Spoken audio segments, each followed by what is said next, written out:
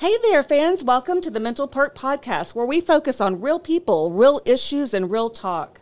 I'm Carla Hutcherson. I'm a licensed professional counselor, and I am the director for the Hannah for Hope Foundation. And I'm Brandy Mock, an executive board member for Hannah for Hope.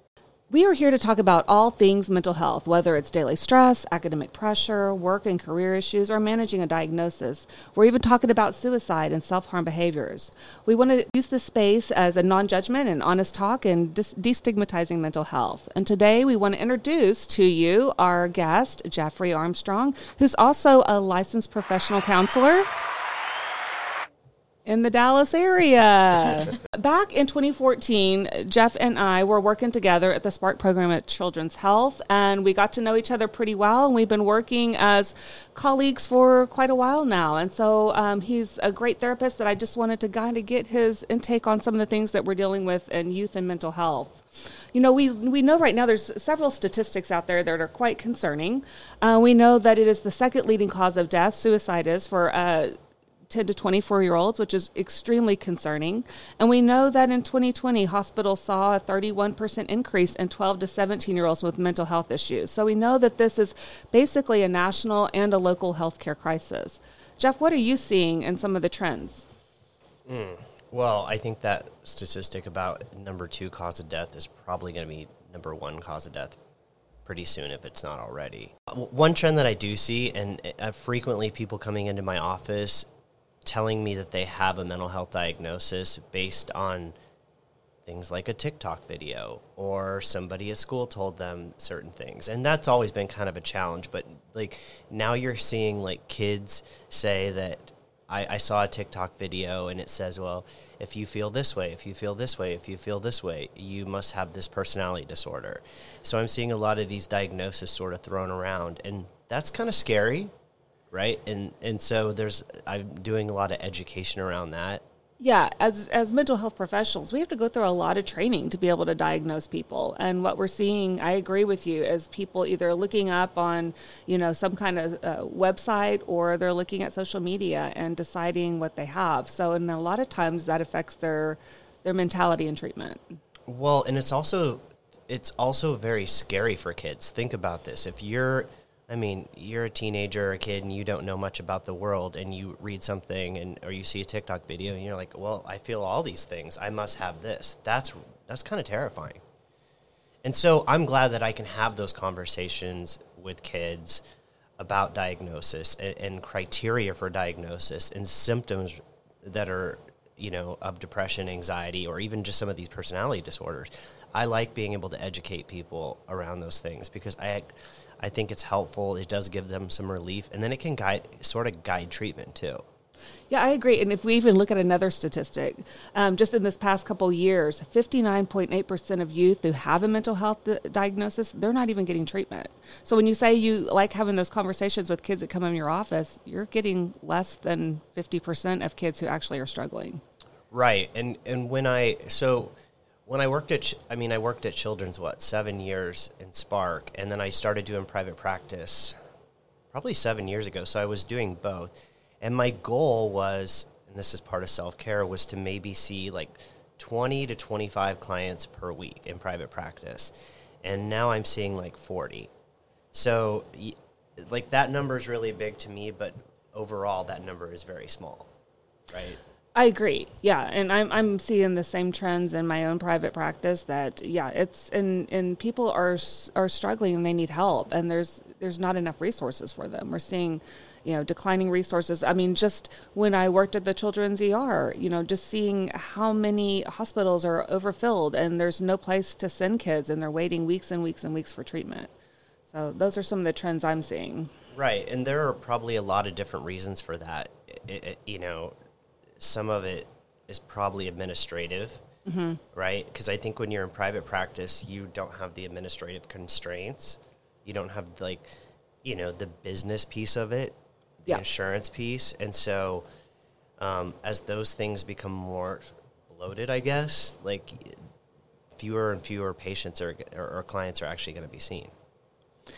So what are some of the trends? I'm seeing, of course we see the depression and anxiety in these kids is growing and growing. I mean, we saw maybe a level out back in 2019. Things were a little bit better between 2018 and 2019, but now we're seeing the numbers rise again on depression and anxiety. Well, anything can like sort of be a correlation. Like it could be family, it could be social media, it could drugs and alcohol, school stressors, sleep, things like that, right? Like any kind of vulnerability. But definitely social media has been playing a big piece in it, and cannabis use too. I totally agree. I mean, I think social media, parents are struggling with how to control this with their kids. They have these phones, and that's how they communicate with their friends. And so it's really hard for them when they don't have a phone to communicate with their friends. People aren't calling each other on the landlines anymore. And so, one way that they communicate is through their Snapchat or their TikTok or their instant messaging or whatever that is. And so parents are having a hard time controlling what their kids are being exposed to. Well, and also, like, teenagers are a lot smarter than me. Like, I have learned everything about, not everything about drugs, but a lot about how to get drugs or about social media and going around things from teenagers. I think it's difficult for parents because if they take away these things from their children, like Snapchat or things like that, they're kind of left out, right? There's a social piece to it. And parents are afraid to do that. However, there are some things that they can put in place that help them navigate that better. I think a lot of parents are scared that their kids are going to get upset with them. As a counselor, how do you talk to the parents and tell them, hey, there's, I guess, boundaries that need to be set? Do you actually pull them in and say, this is what I recommend? I do. And so the thing about working as a therapist, right, like confidentiality is really important. If there's something, I always tell kids, like, if it's a safety issue, we have to break confidentiality. But if there's something that's helpful for your parents to know that is going to be helpful for you, let's talk to them about that. And that might even be navigating social media or sleep hygiene or anything at home, right? Like, that is helpful. And if you kind of get the kids just sort of talking about how it's affecting them, they're more likely to do that, as opposed to just pulling the blanket out from underneath, like, you're not having your phone anymore, as opposed to, like, this is why it might be helpful. I know as a parent, and I've talked to you about this, Carla, I've talked to the kids about this when we go around and talk to the schools, and I think a lot of it is parents, and I think if we can educate the kids that it's okay to go to your parents and educate them, because I'm like you. I have no idea these social platforms out there anymore. They are educating us. And so when we talk to these kids, we're like, we have no idea. We really don't have any idea. You encourage these kids to sit down and talk to their parents. If they're allowing them to go to counseling, the parents are opening up to what's going on in their kids' lives. Do you see a lot of you trying to, blend that in and encourage those kids, hey, educate your parents on what these apps are and what they make you feel and all that good stuff? Right, because also that takes away some of the fear of them. Like, if they there's a fear, teenagers have a fear that if they talk to their parents about stuff, that they're going to get it taken away. That's very true. And and we used to see this I used to see this in kids at Spark too. Like, they have a fear of telling their parents that they're having suicidal thoughts or they're feeling a certain way because there's this fear they're going to be thrown into the hospital. And so, and maybe that's the case if you've been in the hospital or you've been in a mental health setting that wasn't a great one. Like, that is a real fear. So I find that if I sort of just talk about these things, and we all talk about them openly, like, it takes away some of the shame of it. It just, like, it's out there. It can't hurt you anymore. Let's figure out what to do. Yeah, I know at Hannah for Hope, we're trying to educate parents on, you got to talk about suicide and self-harm and mental health just like you have to talk about alcohol, sex, and all of those things, because this is real in these kids' life. They're seeing it every day on social media. Are you talking with parents on how to talk to them about that or educating them on how to do that? All the time. I mean, I had a mom come in my office yesterday for an intake, or actually on Friday for an intake, and I had not seen the kid yet, but she had told me that she did not want to tell me certain things because she was afraid that the school would find out or that her insurance would find out. And she was one of those many parents who said to me, like, well, I don't want to ask my kid if they're having suicidal thoughts or because it might put ideas in their head. when in fact it doesn't. It's actually sort of a relief, right? Like if you ask somebody, they actually. Remember, Carla, you and I went to this. I think it was like a suicide. Remember in every other year they had that conference. Yes. And that man who spoke at there, and I forget his name, but he jumped off the Golden Gate Bridge. Kevin Hine. Kevin Hine. And he had survived. And I remember he had said that if he had taken the bus there, he was crying, he was upset and clearly in distress, and that he had thought if one person asked him if he was okay, he wasn't going to do it. Yep. And somebody stopped him, but they asked him to take their picture. Yes. And so I use that example with parents a lot. Like, you know, I actually use a lot of these examples a lot with parents. Like, this is pretty much what people think, that if someone would ask them, there's a relief in that. They might say, hey, listen, I'm struggling. I'm not okay. And we know there's actual research that says Absolutely. asking does not increase the risk of suicide. It actually reduces it. Right. And then the other thing is that educating parents about safety around suicide or self-harm or even just some mental health stuff. Like if we have to put safety precautions in place as a parent or even as an adult, it's not a punishment. And I even use, what is that statistic? Like they put the nets up on the Golden Gate Bridge now. Mm-hmm. And I believe it's 90 to 95% of people who go there to commit suicide, they can't jump. They don't go somewhere else that day and commit suicide. Yeah. And so this is how I reference safety at home. Like we're not taking away or putting these things in place in the home because, you're in trouble. It's to keep you safe, right? Because because if someone wants to hurt themselves, they can do it. Right? But creating a space between there, because we all know that emotions have a beginning and an end. And, if you can, and when your emotions are really intense, that's when you do something that's sort of impulsive. And kids are just impulsive in general. And they don't, and it's harder to regulate emotions. And so that's why we teach them all these coping skills. But that's why, that's how I reference safety at home. It's just like parents are just like, well, if I lock up all these things, am I a bad mom? My kid's going to notice. And I'm like, listen, I trust you. I don't trust depression. 100%. I mean, I love how you just referenced that doing those lockups is like a safety net. Right. It's a safety net. It's a safety net. And I'd rather you be mad at me and alive.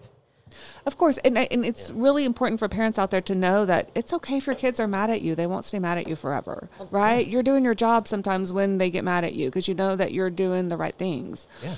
How do you handle things? Let's flip things around. Because I've had kids come to us or come to me and say in detail how they want to take their life. Mm-hmm. And then you go to the parent and say, hey, we're concerned. Your child has expressed A, B, and C.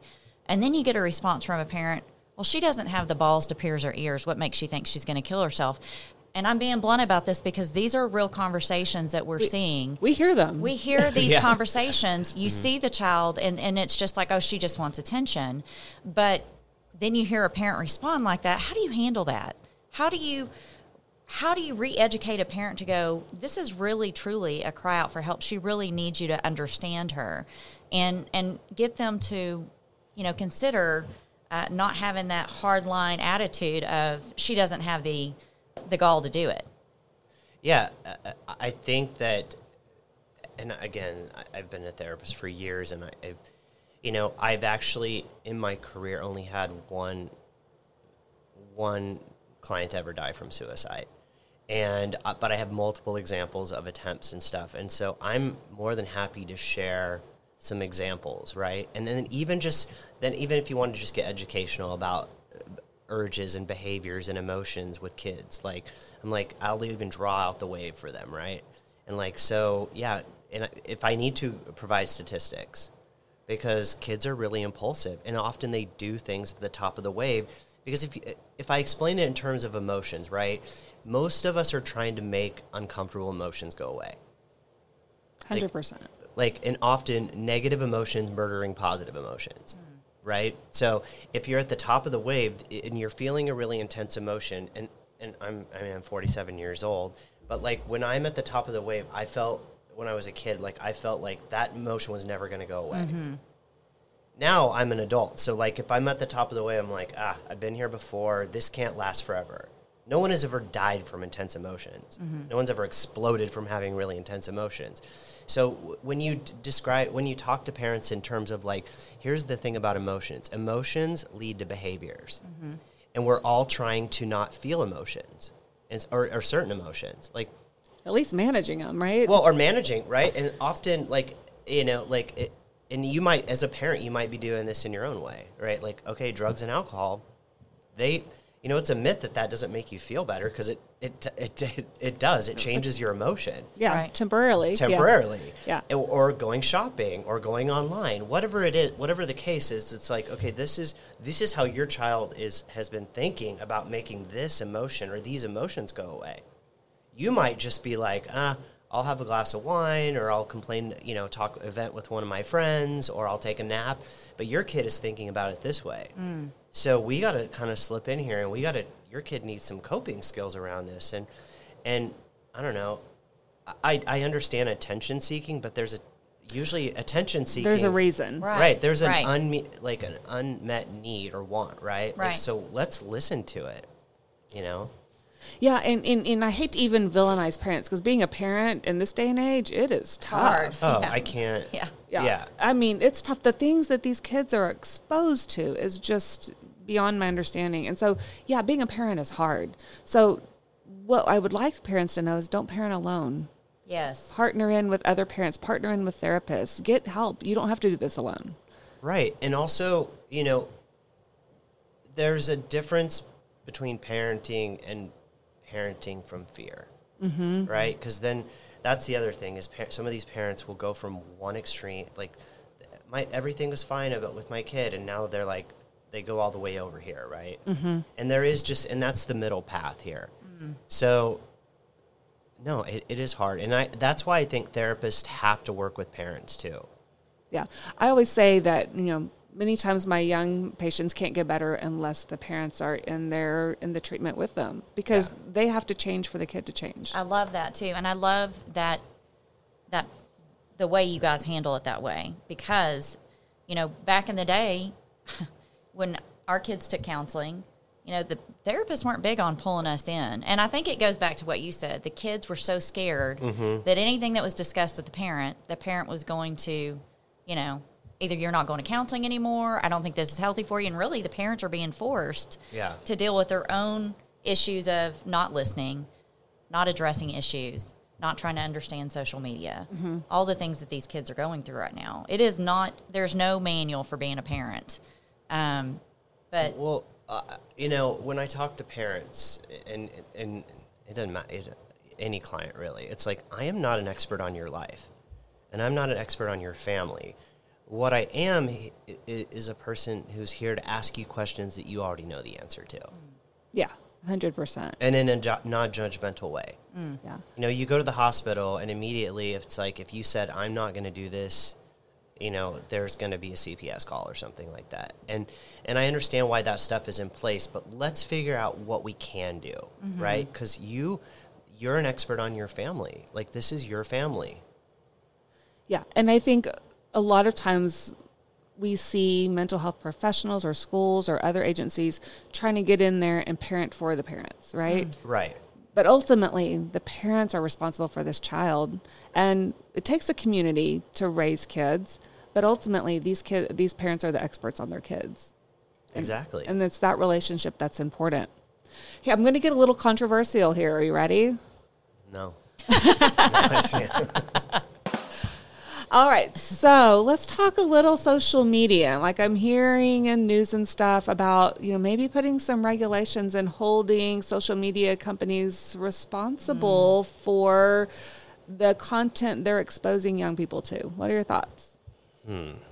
Free speech or protecting kids? It's tough. Yeah, there's definitely a middle path here, right? Here's the thing, like, these kids are going to find information that they want to get. The thing is that we need to be a good consumer of research, right? We need to be very, very aware of where we're getting our information. Like, if I go online and I start shopping for shorts are going to show up in everywhere, right? So if you go online and you're doing some of this stuff, you're going to get served. There's just algorithms, and algorithms really don't have emotions. And algorithms can't parent. Very true. So it kind of goes back to, I think like you're an expert on your life. Your family is your responsibility. And educating yourself, right? Like years ago, when we were at Children's, I would try to keep up on like things like technology, on how to put safety things in place online or whatever. But they were changing so much, and I was like, this is not my job. Yeah. Like, I can tell you what needs to be done. I can't really tell you how to do it because I'm not like a social media expert. Right. I agree. And it's marketing, right?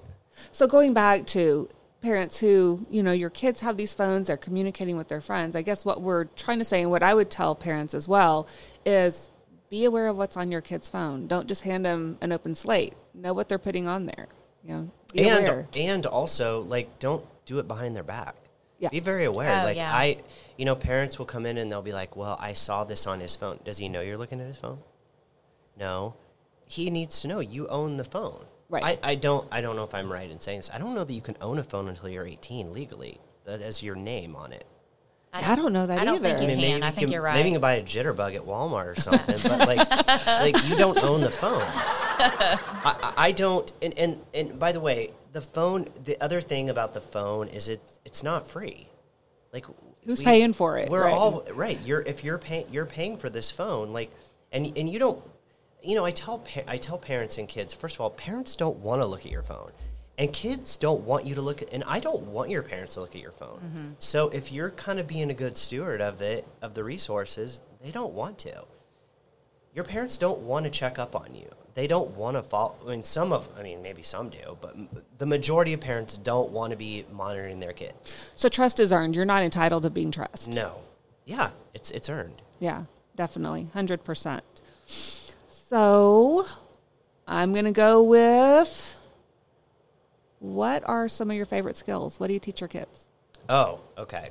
Well, I'm a cognitive behavioral therapist, right? Right. But so first of all, I kind of joke a lot. Like, as a therapist, I kind of front load skills in therapy, right? Because years ago, I thought to myself, like, okay, we can come in and we're going to talk about hard things, but if you leave and you're going to maybe get emotional, and then you're going to leave my office with no skills. So really, I'm a big believer that if we didn't have thoughts, we'd have no problems. Right. So I really educate kids on, thinking errors. Like, the way that you're thinking is leading to how you feel. And actually changing the way you think changes neural pathways in your brain. So when we talk about treating depression, and I'm a therapist, I'm not a physician, but medication kind of is symptom relief. And here we're going to work on thinking and behaviors. Mm-hmm. So first of all, we kind of start with thoughts. So I'm big on like challenging thoughts, using what I know as the 3 C's, like where we check, challenge, change thoughts. And so, for example, if somebody comes in and they talk about something that went down, like, I want you to describe what happened to me, but we're going to quickly get into what thoughts you were having about this. And then let's go to your emotions. And so I'm also big on educating kids on how to describe their emotions, because there's over 12,000 words in the English language to describe emotions. And the average person uses probably like 5 to 10. I agree. So it's like I get kids in my office and they're either annoyed or bored. Yes. So if what you're feeling is sadness, and you're using annoyed to That's describe, confusing. It's confusing to you. It's confusing to the people that want to help you, and it's also confusing. Like, you might not be using the right coping skills, because I use very different coping skills if I'm annoyed versus sad. Exactly. So we got to. So again, describing emotions, right? Which kind of ties into emotion regulation.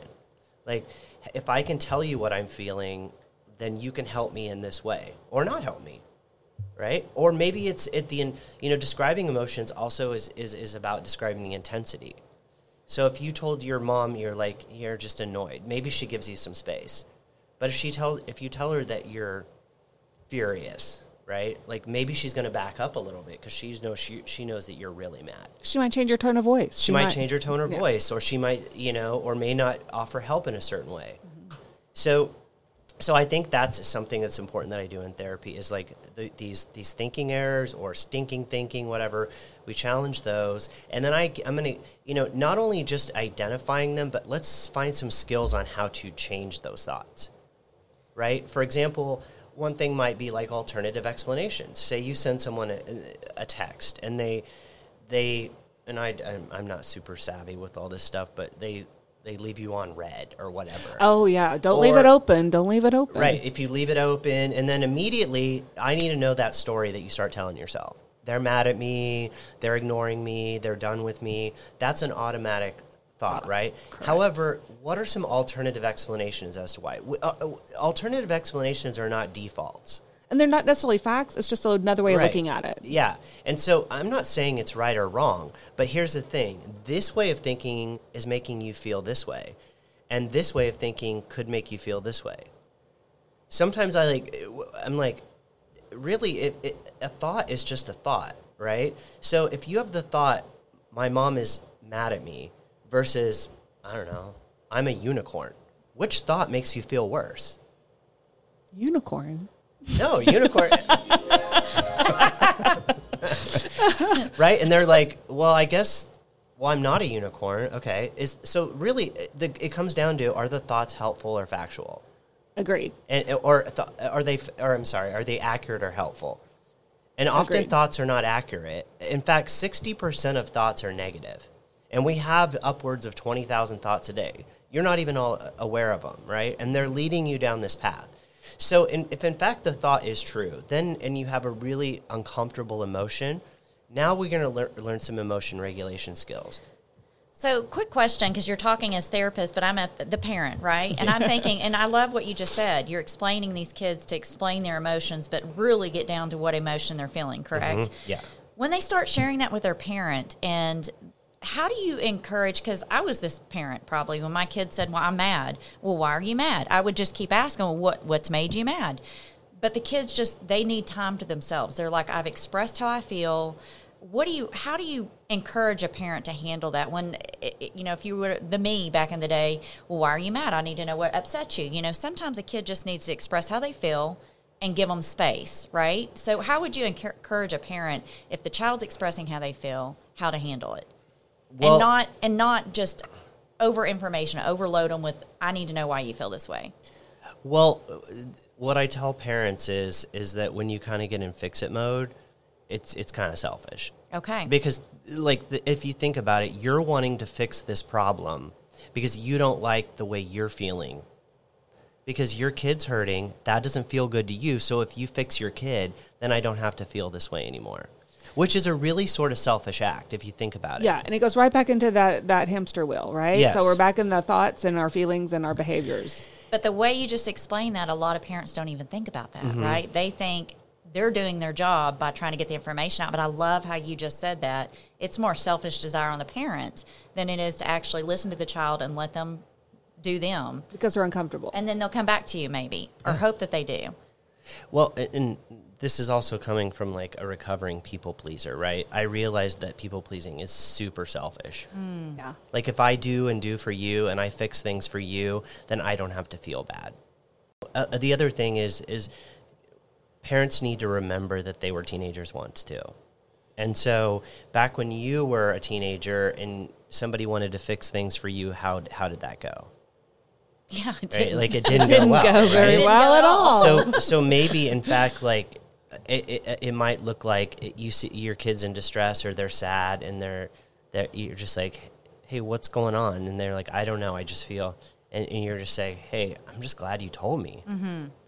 Yeah, and how can I support you? So change from what can I do to fix it to how can I support you? Yeah. Yeah. What do you need from me? Yeah. This is silly, but I as a therapist, I'm not in the business of telling people what to do with, right? I can educate you, and I might give you some education on safety, things like that, or even coping skills. But whenever I want to fix things, I'm hearing things in my office, I physically just sit on my hands. I do. I learned that from a flight attendant, actually.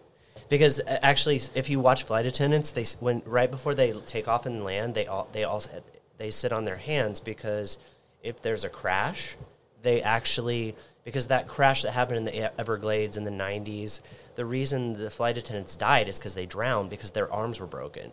So now it's like an FAA thing that flight attendants, they sit on their hands when they take off and land because it will kind of brace them for if there's a crash, their arms won't break. Oh, wow. That is so interesting. I actually, one of my best friends is a flight attendant, and so I know this from him. And so whenever I feel myself like somebody telling me something and I want to like tell them what to do and fix it, I just sit on my hands. I put them under That is such a good skill. I love that. That is amazing. Awesome. I guess, as we're kind of coming to a close tonight, what are some contributing factors? What do you think is causing this increase? I know we had the whole COVID pandemic and the whole world kind of experienced something they hadn't experienced before. So what do you think has been the recent changes? What are the contributing factors? Well, I mean, there's a lot, right? But a lot of it is also information and choices. So I don't know that this statistic is right, but years ago I heard that we have more information like presented to us in one day than 30 years ago you had in 5 months, right? And that's just sort of hard to process. We can't process as fast as things are sort of happening. And the other thing is, I think when you have a lot of choices, you have more anxiety. Like, and I joke about this because, I mean, 20 years ago, if I went to Target to buy toothpaste, right, there's maybe like 10 kinds of toothpaste. Yeah. And now if I go down the toothpaste aisle, like there's 2 aisles of it. I'm having an anxiety attack because like, I don't know, do I need this one that does this? Do I need this one? And sometimes I'm like, Overload. It's anxiety. I don't trust myself. Yeah. Now, it's great to have choices, but a lot of times having a lot of choices creates anxiety. That's why like having a little structure is good. And I think that and these kids, they're just so, I mean, they're all really busy. Yes. I mean, I don't remember staying up till 1 a.m. doing homework. They're all staying up till 1 a.m. Yeah. Yes. And that's a reality, right? Like we're not going to like say that that it shouldn't be this way because it is what it is, right? It is what it is. And so navigating that but there's lots of contributing factors, and everybody wants like to probably pin it on a couple, whether it be social media, whether it be school, whether it be parenting, whether it be the phone, everybody, but really there's everything is sort of playing into this. And I'm hearing all of this relates to just fast pace. Yeah. Fast pace and choices. Yeah. It's tough. It is tough. Well, any thoughts on your end on what you want parents or kids to know? Yeah. The first one is like, thoughts aren't facts. 100%. Thoughts aren't facts. That's a T-shirt. And that is a T-shirt or a bumper sticker at least. Yeah. And feelings aren't facts either. Because I feel a certain way does not mean that this is what's going on or this is how it's going to be forever. And perspective is a choice, I think. Yeah. And actually, I kind of like the fact that that an emotion can't last forever. Yeah, I love that. And we talk about it being like a wave, right? Yeah. This wave of emotion, but waves don't stay at the top. No. And they always go into a calm, beautiful beach, right? So you just have to realize it has to ride its way down. Yeah. And so if in that moment, like when I feel like I don't have choices or you feel like you don't have choices, you really you can problem solve, you can tolerate it, you can distract yourself, or you can kind of stay miserable. That's the thing about emotions. And every emotion, that's the other piece, is that all emotions have a function. We need them all. We need them all. Evolution-wise, all emotions serve a purpose. Yeah. And I think through everything you've said, I think one thing is true. You always have a choice. Parents have a choice. Kids have a choice.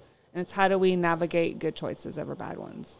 Yeah. And sometimes all your choices are, bad choices. Yeah. You don't always have good choices. Yes. And it happens. And then how do you recover from it in a healthy way? Yeah.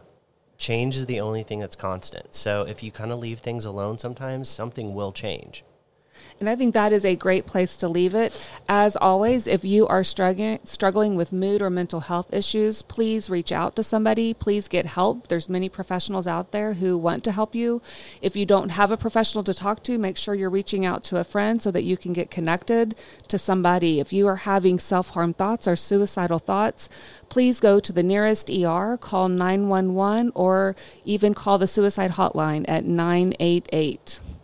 Thank you so much for tuning in to the Mental Perk. We hope our talk today highlighted real people working through real issues based on mental health. Our goal at Mental Perk is to make sure every one of you knows you matter, you're never alone.